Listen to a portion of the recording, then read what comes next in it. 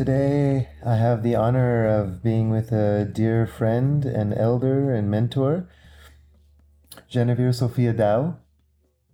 Welcome. Thank you for being with us on Deschooling Dialogues. Thank you so much for having me.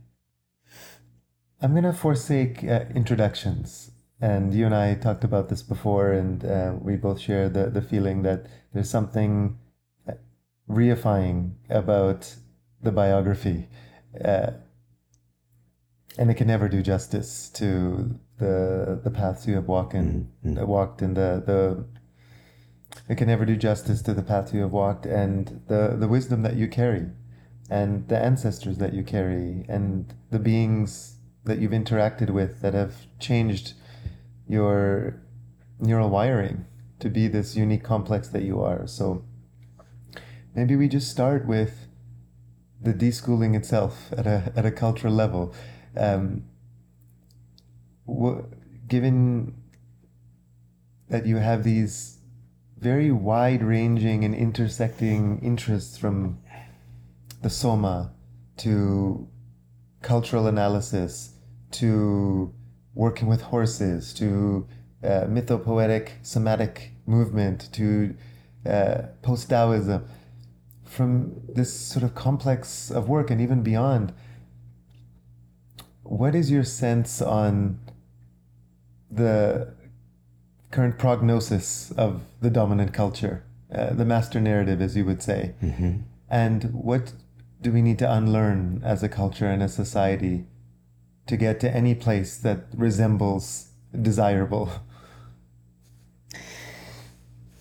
I think that, well, let's go back to we made a decision about 2 minutes ago that took us about 3 seconds to not have all of the introductory type material, and I think it actually mirrored unconsciously my decision in the workshop to not have that opening circle of identity. In fact, it's really a more private version of the same thing.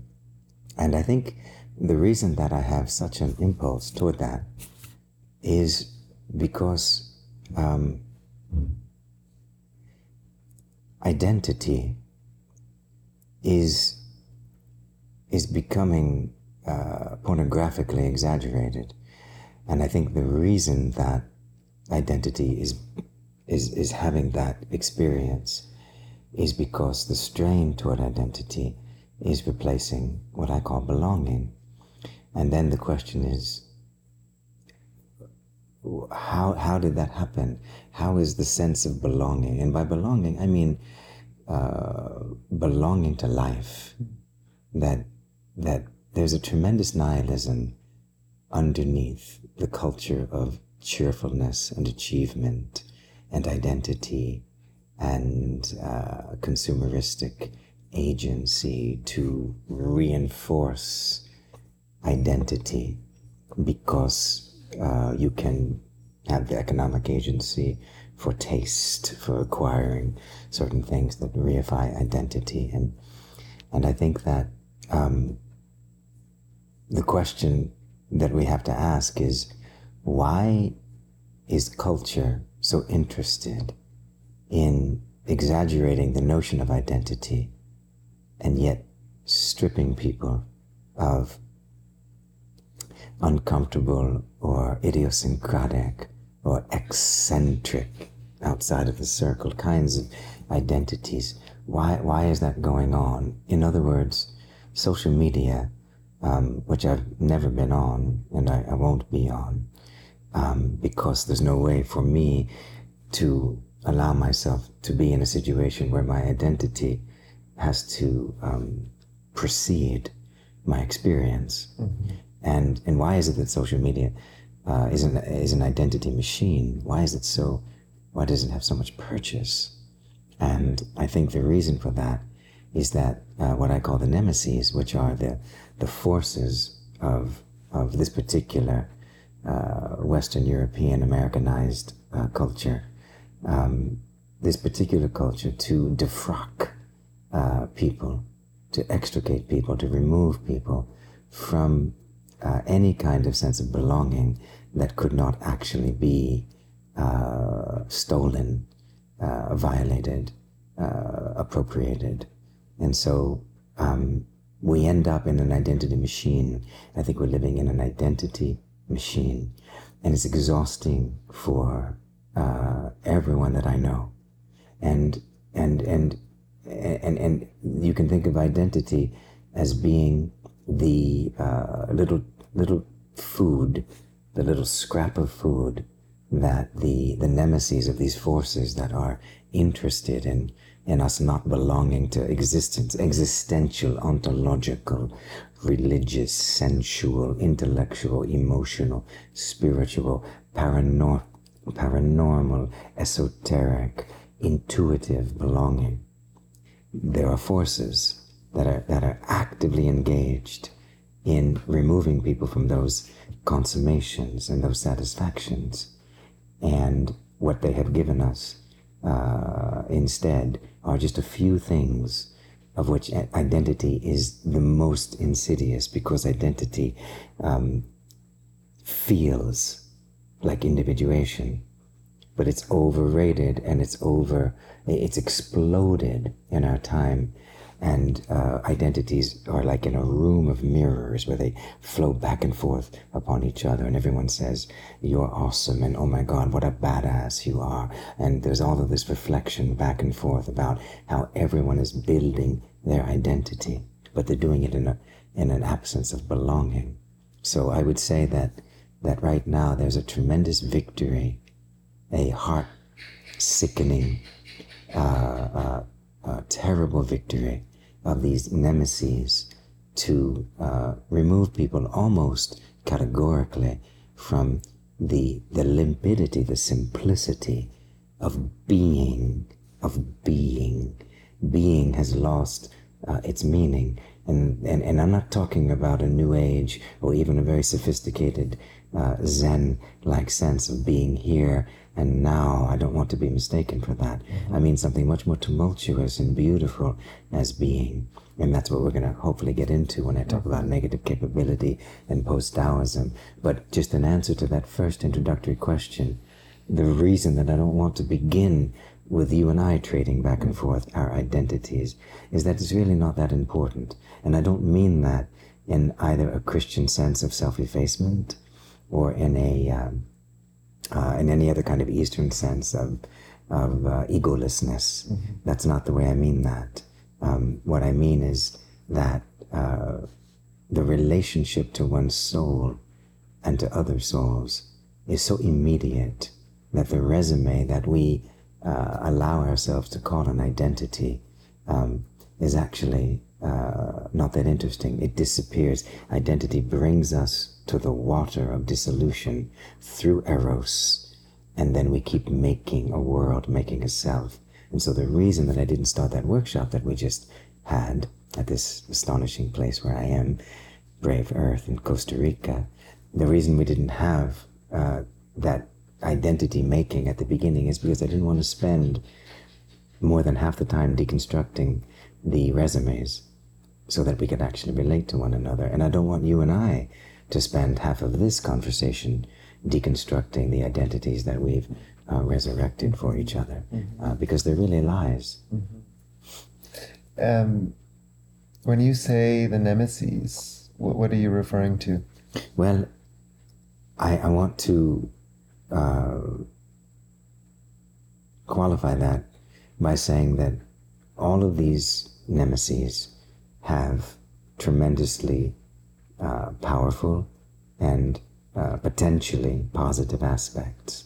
And so I don't want anybody listening to this to think that I'm radically rejecting something without a round and deeply considered view of these things. And there's so many good and value-forming and very positive aspects to most of them. But I want to talk about them in the way in which they're used to affect this incapacity to belong to life. And so what I call the nemesis are capitalism, consumerism, which is of course close sibling. Technology and organized religion, and that's what I mean. Everyone knows that technology saves lives, that communication is happening right now with what we're doing via technology, and we could spend the whole time talking about what organized religion actually does in an astonishingly profound and enduring way for so many people. We could even talk about certain ways in which consumerism, in which the addiction to candy in the West relates to certain fair trade farms that are now having a slightly better lifestyle because of quote-unquote consumerism. And we could talk about capitalism. I don't know, that one is hard for me to defend in any way. They're all difficult. But what I want to talk about is the way in which the organization of religion encourages the shunting of the responsibility for the work of soul making. And this is what people like Meister Eckhart were saying so many centuries ago, that if you depend on a scaffolding, you'll never get anywhere. And so I mean it in that sense. And when I talk about technology, what I mean is that the separation of the erotic, of the vulnerable materiality of existence, is passed through the plasticity of screens, the distancing that we are so accustomed to, the ability even to have the war that we're going through right now in the Middle East, the ability to abide it is very complexly the very ability that we have to be aware of it. The technology makes us aware of it, which is absolutely important, but the technology also makes us able to somehow abide it. We are saturated in images of horror. We are saturated in the media that prevents us from the shocks. So technology is a distancing as an anti-erotic force that we have become so accustomed to the point, for instance, that we are comforted when an artificial intelligence robot speaks to us with the resonance in their voice of competence. So technology encourages the lack of idiosyncrasy in human dynamic, and we're actually comforted by the most inhuman voices. So the central nervous system has been colonized to be calmed by the absence of humanity via technology. I mean, if you were to interview a lot of people and they were to have an AI customer service representative say, hello, how are you doing today? And then another voice that might have the vernacular of a particular group of people, that might have a heavy accent from Latin America, right, or from a beautiful idiosyncratic sing-song of black vernacular that is creeping into the dialogue, right? That becomes less comforting, less secure than the artificial intelligence voice. And we live with that in terms of technology. There's an impotence that comes from the mediation. Yes, that's right. And what is that impotence? That impotence is, in the language that I use in Post-Daoism, that impotence is an encouragement to make people at home with a vast distance from their Jing. And the Jing is a term from traditional Chinese medicine that I have benefited from and then separated myself from in my definition of that. The traditional Chinese medicine definition of Jing is the sheer sexual essence, and the Taoists, the classical Taoists, and the traditional Chinese medical culture separate Jing and Qi and Shen. And so when I say that these nemesis are invested in separating people from the Jing, I don't mean their sexual energy, because I define the Jing as the substance of the soul, by which I mean the particular potential of each individual. and therefore the potential of the collective as the consciousness of unified potentiates, there is a vested interest in removing people from the idea of destiny. Destiny meaning that one has the responsibility to fulfill their Jing, that things like instinct, desire, intuition, dream, longing, even ambition on the level of the soul's cry out, right? I was ambitious to learn horses, right? I was ambitious to understand how to read well.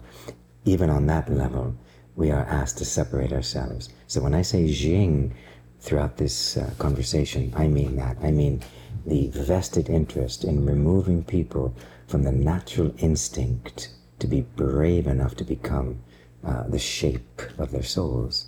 And we are living in a time in which radical people are in total agreement with that separation by virtue of being given these scraps of exaggerated identity. If you want to make someone feel really good about not having direct intimacy with their soul, give them a big dose of identity. Quote, identity. I love this full circle thread back. And so when we say what the culture and society needs to unlearn, part of the practice is around identity itself, which is being formed by the structures. You call them the nemesis. Essentially the operating system. Yes. That we're ensconced within. And then you move to this post-Daoist lens where instead of separating Qi, which is traditionally life force, and Jing, which is the sexual force, and Shen, which is the spiritual force, you're essentially saying these are connected energies, and it's more than the physicality of energy that's moving through the body. It's the destiny of the soul. Yes. And when you don't have that, and you're not connected to that, you cling to identity. That's right. The fabricated, superficial identity that culture manufactures for us. We take on our role as citizen subjects, and our nation states and our desert myths and our religions, and these things become tantamount to a personality and an identity that is not connected to something more immense. And that, sorry. No, yeah. That immensity, that's a word that I use a lot. The soul is immense. And experience is immense. But in order to communicate the soul to experience, there needs to be a language of the soul. And that language has been all but entirely eradicated through the culture of cheerfulness and achievement. So that's how that's effected. And one of the things that I'm trying to do in the philosophy of Post-Daoism is dignify emotions and states of being that get a negative bad rap in terms of existence when they actually are what makes someone feel the immensity of what it is to belong. Emotions like grief, experiences like suffering, what is the purpose of anger? What is the purpose of suffering? What is the reason that we have such strong feelings? What about disorientation itself? I try and speak on a philosophical level about how these experiences are actually the way in which the soul shapes itself and makes it immune to the manipulations of a facile society. So in other words, when we grieve in this society, we are sick. We are considered basically disabled and sick. And the sooner that we can be restored into a productive mode, the healthier we are perceived to be. And that's a tremendous sickness. If we understood that to grieve is the process by which we value value something, we become commensurate with a loss. Our personality becomes commensurate with a loss. And when our personalities become commensurate with a loss, then we cannot be redistributed back into a production society as if that's our worth, because we've been to a place where we understand why we live in the first place. But if we think that grief is a disability that we have to recover from as quickly as possible in order to demonstrate some kind of sovereign, neoliberal, upright posture, performance, prowess, then we're never going to belong. And so we've got a situation where basically the least amount of soul is the greatest amount of success, so-called. And we're in that loop. And so all of these questions, that's why all of the questions about how to live, how to praise, how to overcome political and sociological dismaying circumstances, they're all empty, because there's a great nihilism behind that says, when the protest is over, how many likes do I have? Right? What's my identity now? And so these acts that used to be transgressions and transformative and used to cost the soul the value of being itself, that is being taken away from us. Say that line one more time. That used to cost the soul. I can't remember. I never. Being themselves. Yeah, it used exactly. We have souls, and we're here to make life commensurate with the immensity of those souls, and that has a cost. It has a cost. It has a cost in accepting that our sensitivity must at times make us damaged. Then there can be a recovery. But if we think we're too immune to damage, there will be no recovery. What is the cost of love? The cost of love is anything from deep betrayal and loneliness and abandonment to the unspeakable beauty of a consummation in all forms of love. But all along that vast immensity, there's no place in actual love, in the actual exchange of the sacrifices and the loss of self and the finding of the self that goes on in great love. All of that is a cost that is not available to consumerism, to technology, to an organization of spirit called religion. It's not available to the capitalistic structure that says we are at our best when we are superficially healthy. In fact, health, one of the fulcrums by which this murder of soul is being effected is on the notion of health. And I don't want to keep talking because I love your mind so much that I want to make sure that...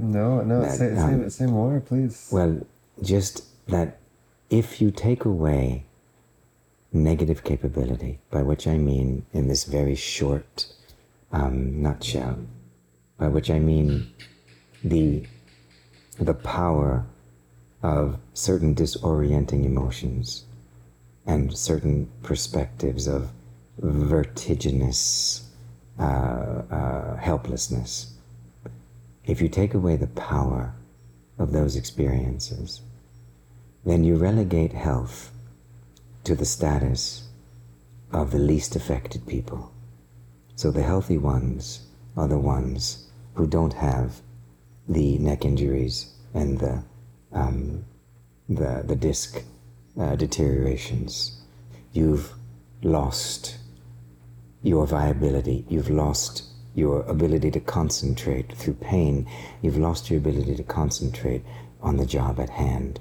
Through pain, and this is happening right now in one that I love, through pain, you become aware of childhood, infirmity, someone else's experience. You lose the specificity of your agency. And in this culture, that is the definition of a loss of health. Health is the one who is least sensitive because they can still perform. So at the moment when a life, to me, is becoming healthy through the hesitations and the disorientation and the questioning that comes through even the least physical pain, they are considered healthy by the society. To me, they are beginning to belong.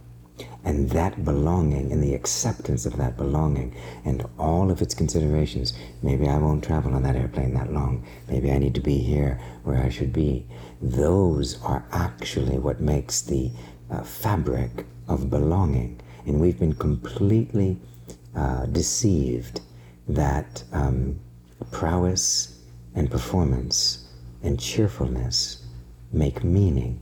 And that is why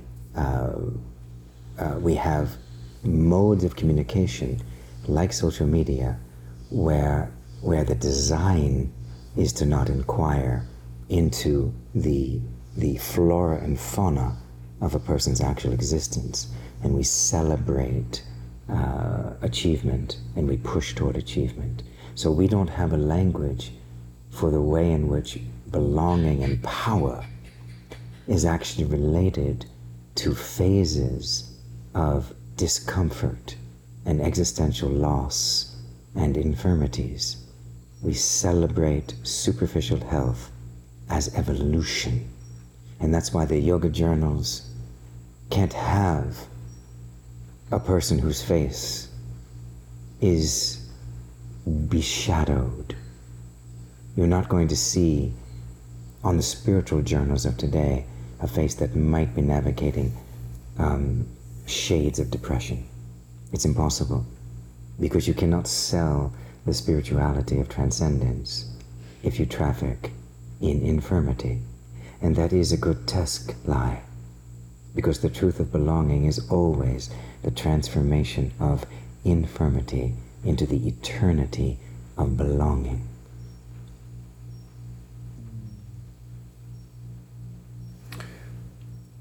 I want to pause there for a second and just hold that.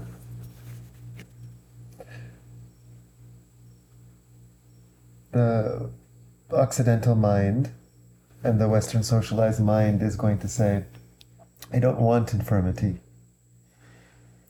And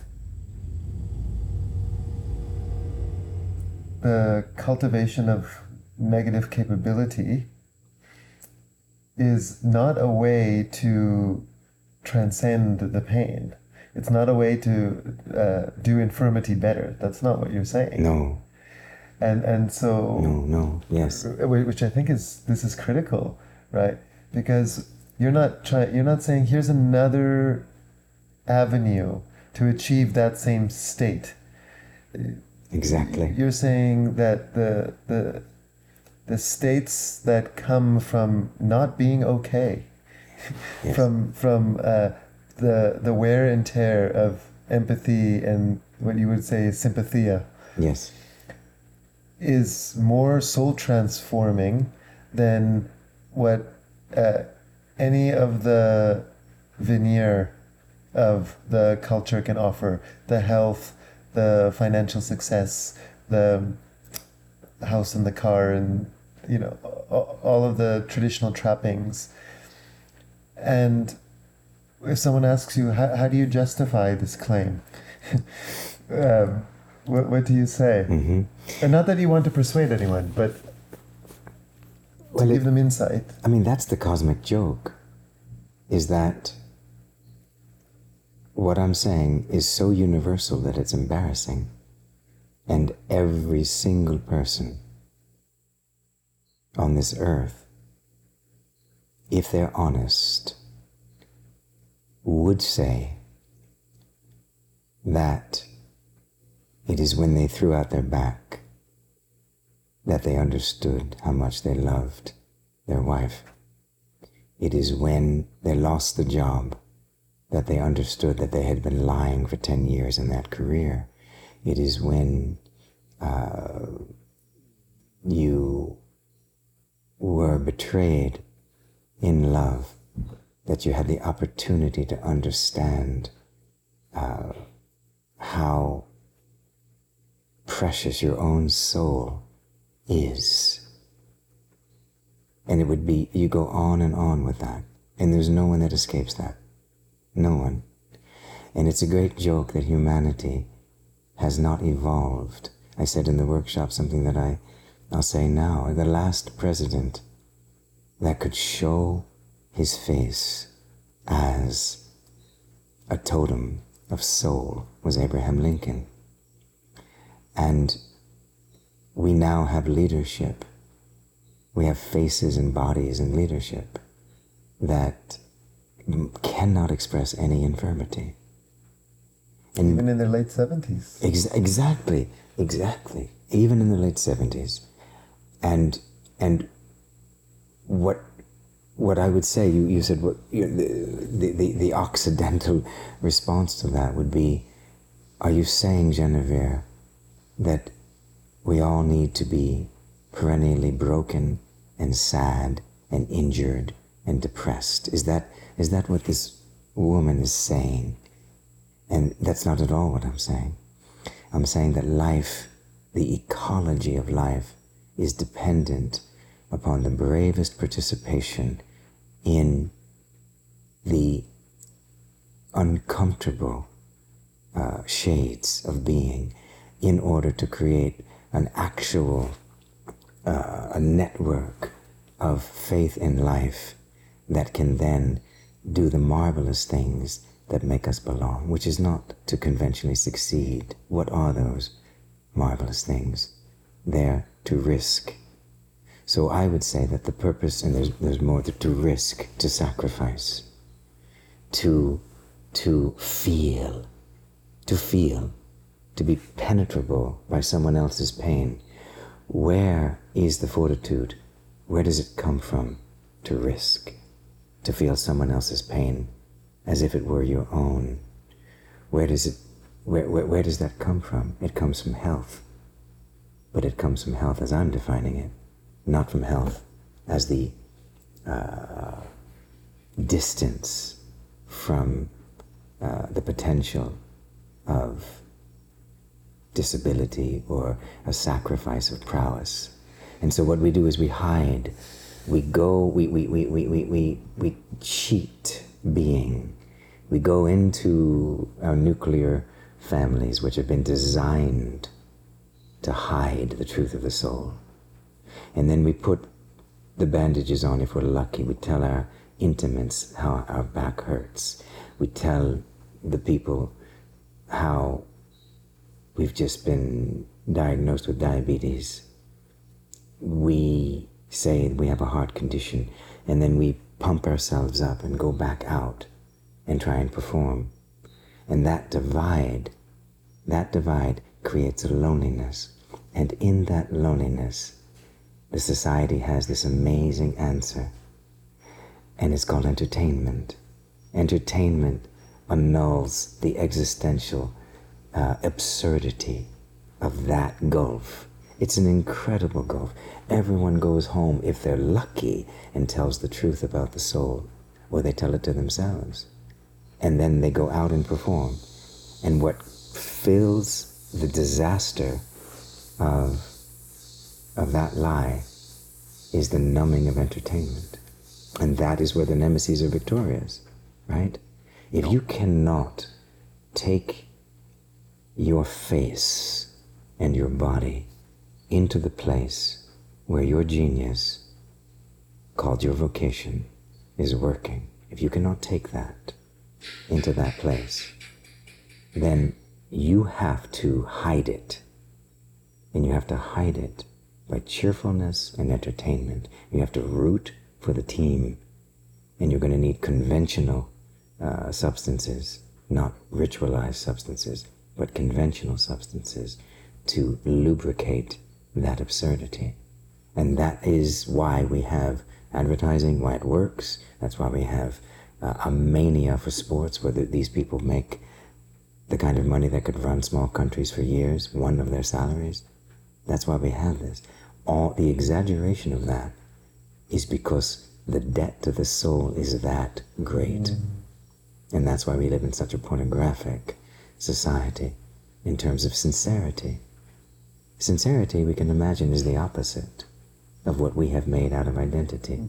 The word identity today means the audacious willingness to push your personality's resume into the fray of loneliness. That's how I would define identity today. An identity that is bond and bounded to soul. What does that look like?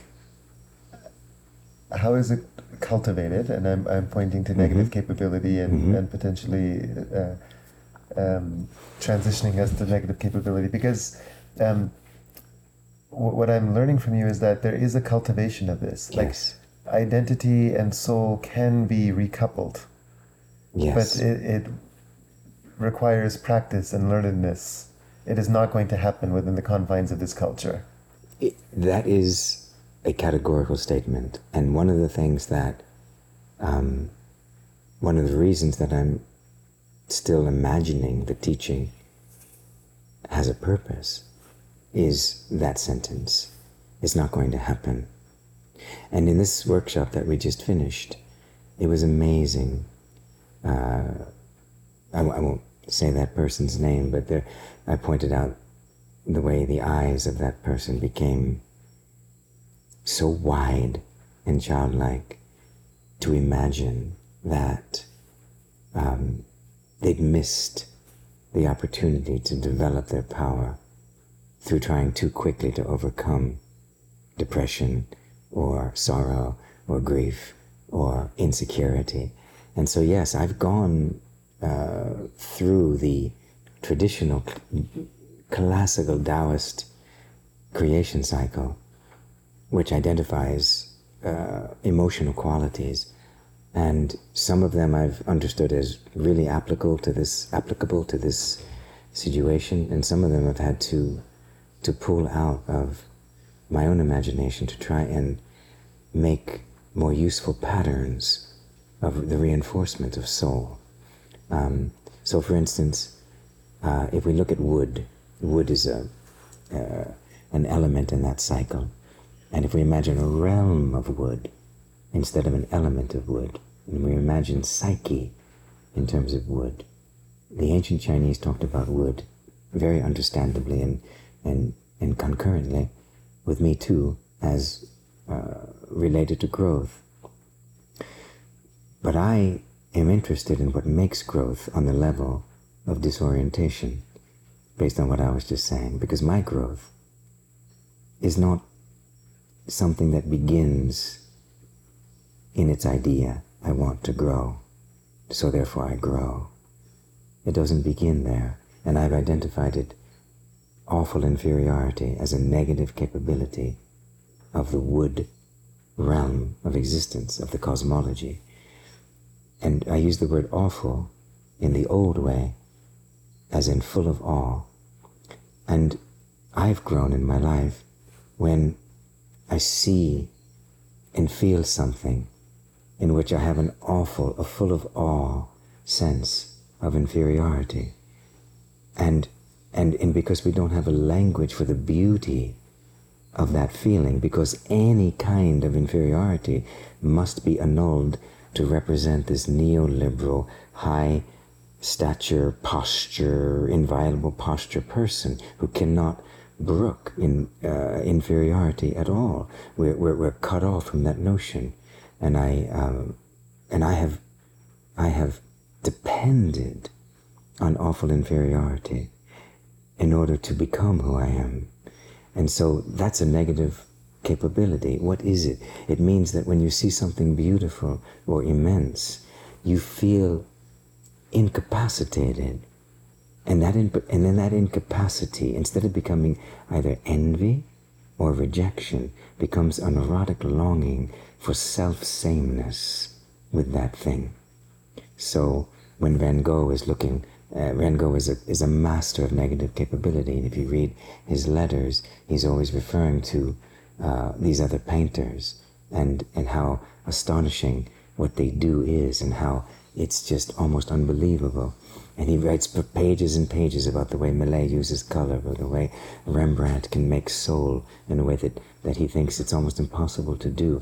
But what's happening in the alchemy of his ancient soul is that his diamond, his inner angel of authenticity, his diamond, is being activated in order to cultivate risk. So awful inferiority is necessary to be inspired, inspirazione, to take the inhale, inspirare, of risk. Risk is always dependent upon an inhale, and awful inferiority causes the gasp of the inhale and says, you are so beautiful.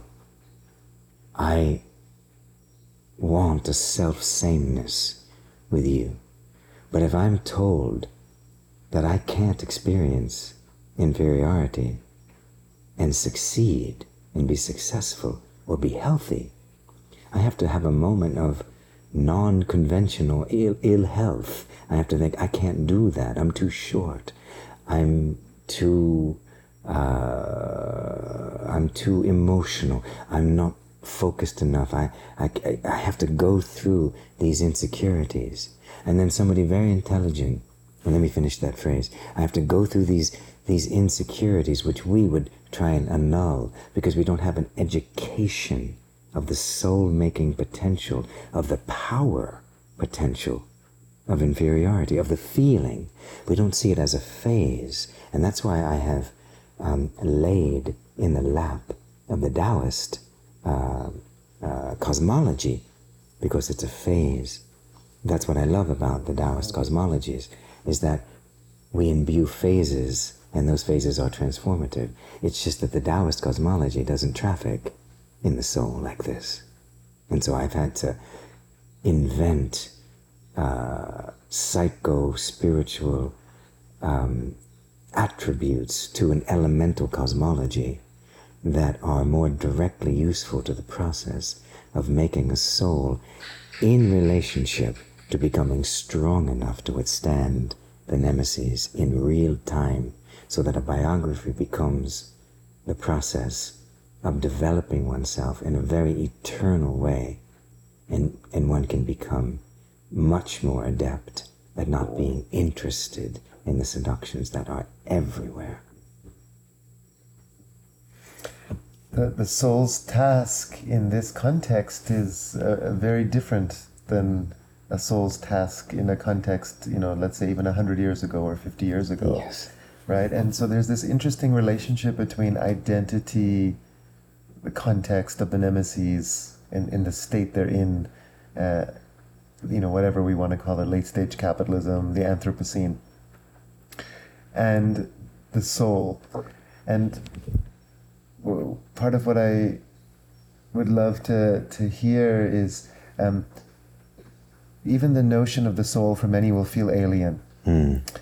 And there's something in will, let's say, of being incarnated at this moment that is asking something from us.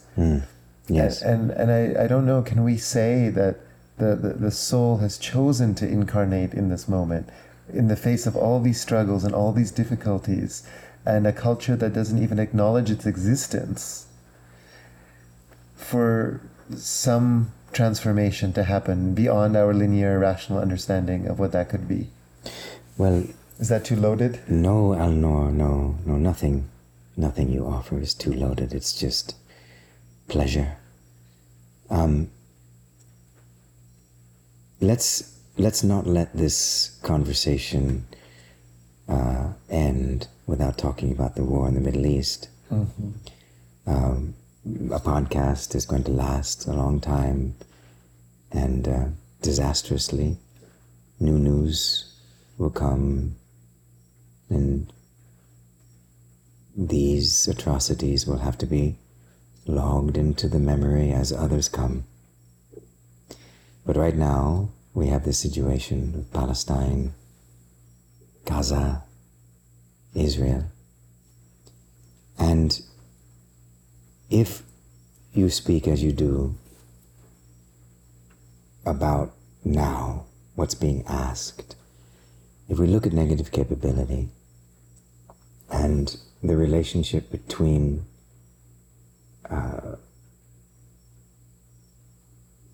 pain and anger, or pain and revenge, as just as with an individual life, with a collective life, with a nation state, with communities.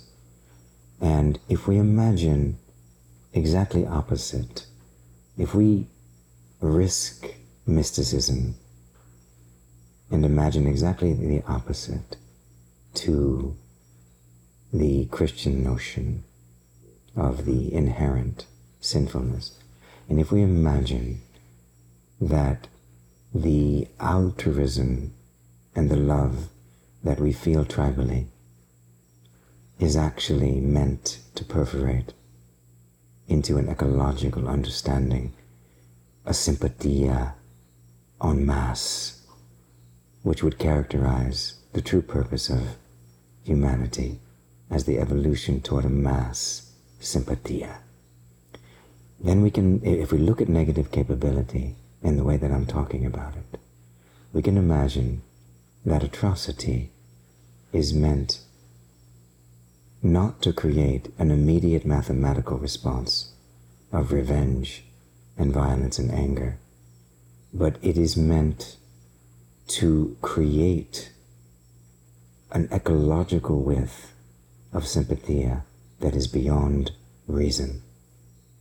We are still living within the convenience of reason. Revenge is reasonable.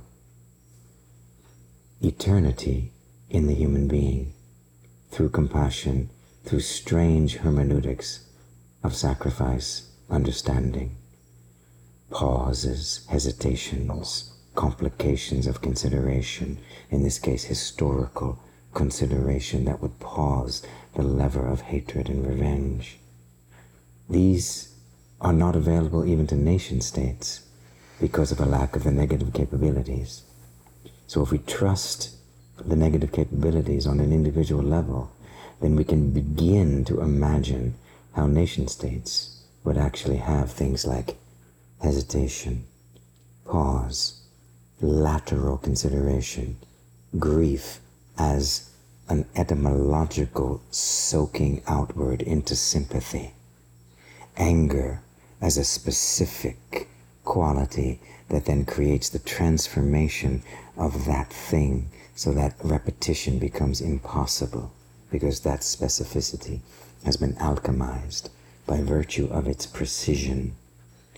These are the tangible ways that the little tiny thing that I'm talking about is actually geopolitical. And it is a great embarrassment that we have a situation like we do now, where we have these toy soldiers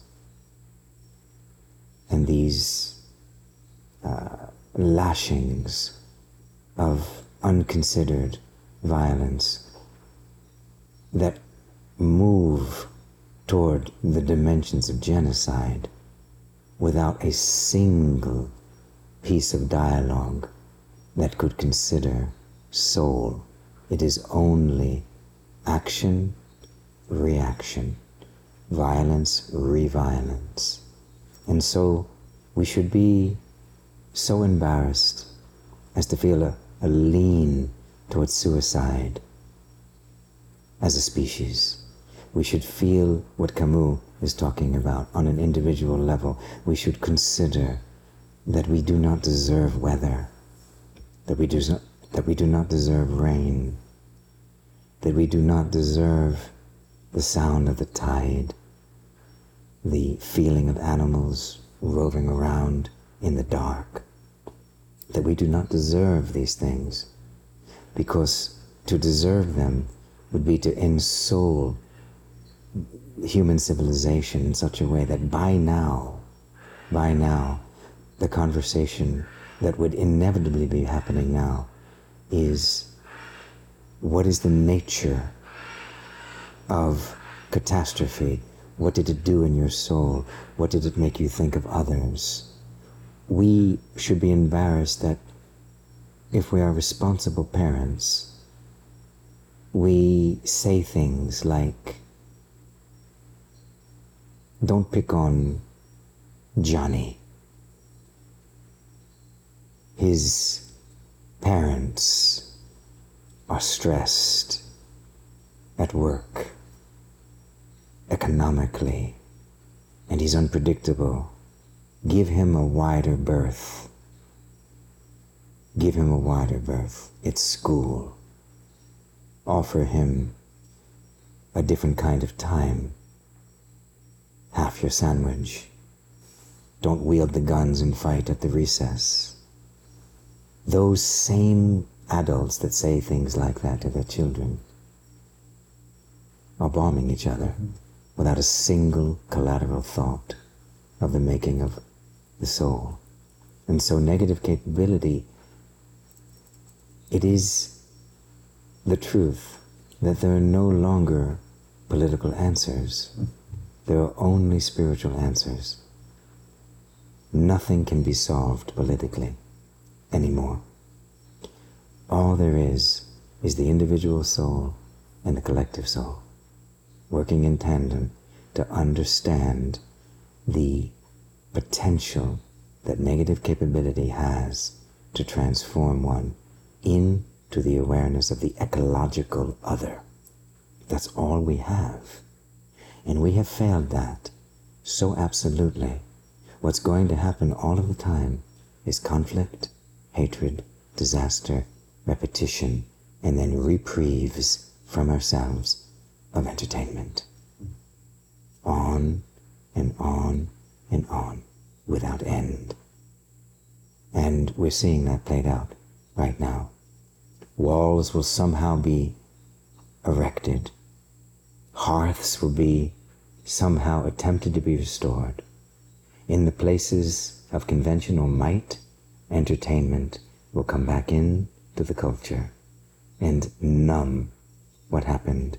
And in hearths, where there is no possibility of resurrecting safety and comfort, they will be forgotten.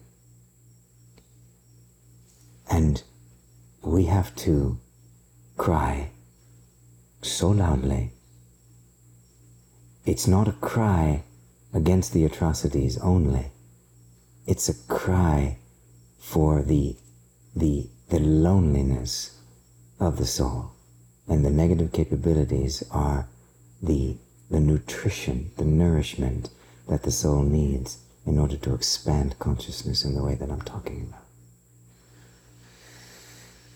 Do you believe we're capable of that? I don't know. Alnoor, and I'm pushing back, having to pause the interview. I don't know. I think that we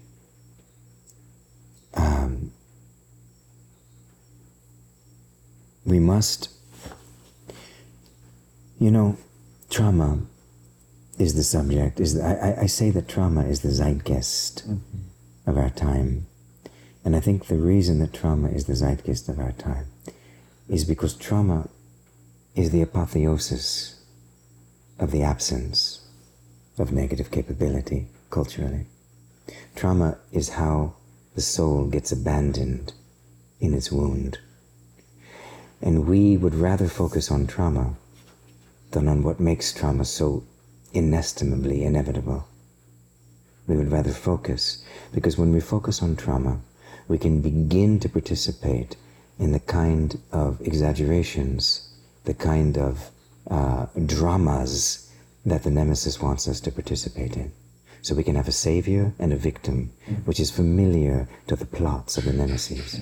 And so we glorify trauma in the face of trying to imagine its etiology. And that is actually the most clever way to avoid negative capability.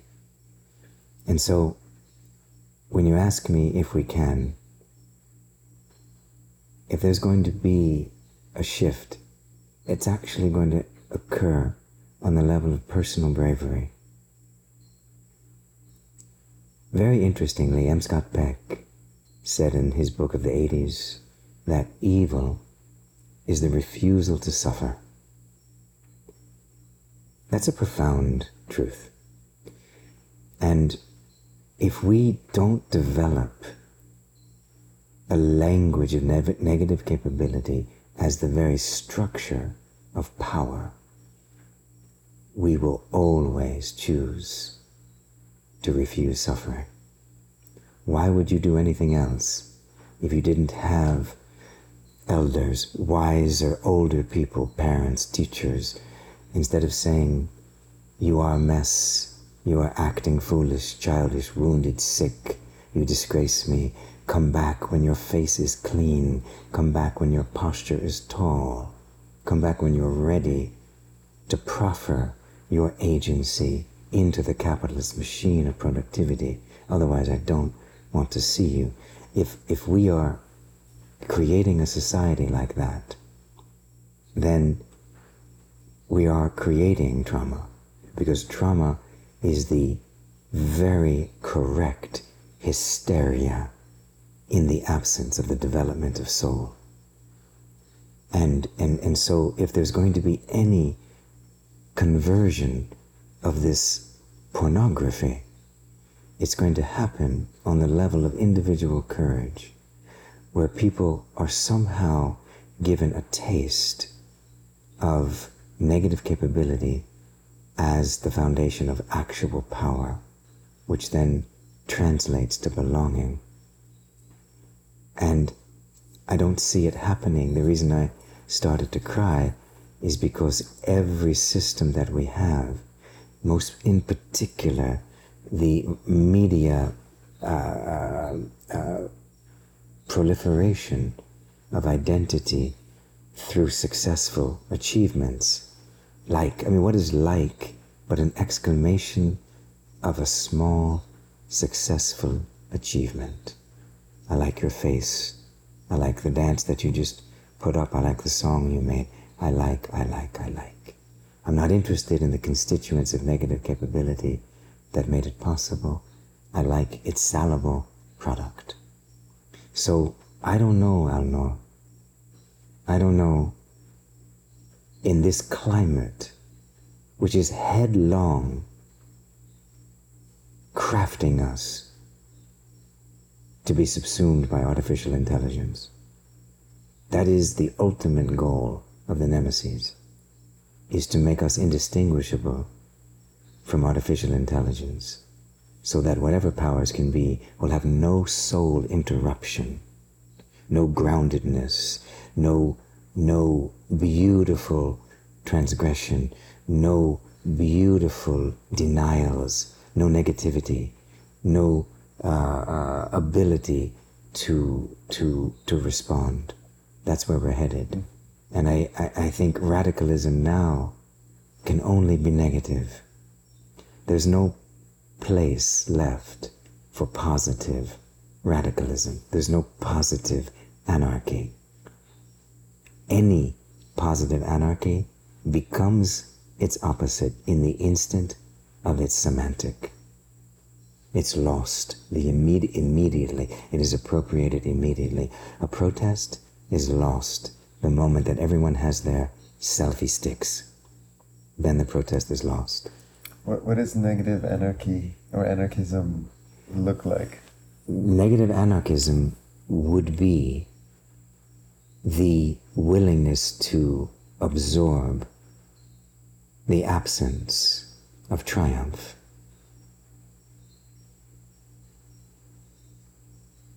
For instance,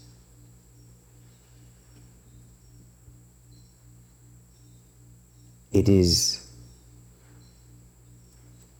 sickeningly exhilarating to drop bombs. It is heart-renderingly vertiginous to accept wound as unacceptable, and to allow the wound to be shared, to be articulated, to have its time without having a recuperative response. So a negative activism would have a different rhythm than we have now. We are caught in binaries because we don't understand different peripheral rhythms. We have a capitalized sense of temporality. This thing that happened must be answered right now. We don't have an awkward time. We don't understand the value of feeling impotent in order to grow a deeper, more eternal power. We can't abide infirmity, impotence, ambivalence, hesitation, confusion, disorientation. That is where values become interconnected with eternity. But because we have only reactivity, we have no chance. Negative anarchy would be an entirely different rhythm in which the soul would be centralized as the secret mystical power behind actual power. And that is possible, but so unlikely that I would be disingenuous to imagine it as possible. It is such a formidable thing. Everything is geared against it. Even our personal relationships are geared against it, right? We can't stay in those places. We want to move on to what we call health. There needs to be a radical inversion. So a negative anarchy would be an anarchy that must feel impotent for a small time while it develops its collateral constituency, its collateral values. If it just rebounds back, force meets force, atrocity meets protest. I'm not saying there's no place for protests, but in the inner workings of protest is the alchemy that's lacking. Otherwise, we are simply infantile. And that's what I see. Beautiful. I think this is a perfect pregnant pause to... This will be continued. We are in the middle. But can I say one more thing that I don't want you to cut when this goes? I miss your mind, and I know that I'm the one being interviewed, but you and I have spent many, many days in discourse, and in this particular interlocution, I know that I'm obliged to give something of my thought and my cares, but I need to have another venue where we can imitate more the way we've been talking. And I do feel a sense of responsibility not to shirk the ideas that you've asked me. But I don't want you to cut what I'm saying now, because I want everyone to know that the eros between our minds and our hearts has enabled me to be here in the first place, and that should be evinced in a live dialogue, just like this. And you know, part of the practice of deschooling dialogues is to share the insights and the praxis of people like you who have shaped my soul in your ability to be able to be outside the culture enough to even see that this is happening. And when I feel into this kind of arc, this mimetic arc that was created in our conversation now, I don't even feel the need to insert my version of identity through idea, right? Because there's something to be said in we've gone from what do we need to unlearn, which is identity itself. Currently, our identity is linked to the superficiality of the nemesis. Yes. Of our role as consumers. Keep going. Right. Our role is in some socioeconomic hierarchy our role as even our identification with nation state and religion, right? These are how we are finding belonging, right? How many people have reached out within the Jewish community to people I know in the Jewish community and have said, what are you doing for your community? Exactly. And rather than looking at truth, justice, historicity, what we're actually just looking for is these shallow understandings of identity that make us feel safe temporarily, Exactly. and then keep us locked in to the process of cause and effect. And when I hear you speak, what's being activated for me is what you would call the daimon or the daemon, right? That the emissary of the soul. Yes. That is saying to me, this is truth. And even though there's this kind of communalistic anarchist part of me that wants to believe that this is not an individual game, right? When you say things like there's great personal bravery that's going to be required, I want to move to, well, there's collective bravery that's required. But there is no collective in absence of individual choice and will and agency. Yes. And unless we are willing to go to the depth of the soul, the interface with that daemon, whatever way is required, silence, meditation, psychedelics, horses, equine therapy, whatever your practice is, to be able to access this interface with the daemon that is always there, that always exists, but our distraction via entertainment, consumption, technology prevents us from accessing this, but it is possible. And when I hear in some ways your daemon speaking, what I'm compelled to realize and understand is that unless we are willing to go to these sites of the wound, the trauma itself, and not try to pathologize it, not try to amputate the fact that trauma will happen, right? That illness will happen. And this is not something to be cauterized, but that site of the trauma is the moment of expansion into the wound, the moment of expansion into the goodness, the moment of expansion into the daemon's ability to speak. Then all is lost. And I also don't know if it's possible, but I think it's critical that your contribution in this way is laid out without interference. Maybe summary, but not interference. and there will be other venues for that. Well, I'm only willing to say goodbye on this podcast if I say you talked about your soul being in relationship to some of these ideas. My soul has been in relationship to some of your ideas, and that's the only way that I feel truthful in saying goodbye to the listener in this conversation. Shukran. Shukran. Thank you for spending the time. And more soon.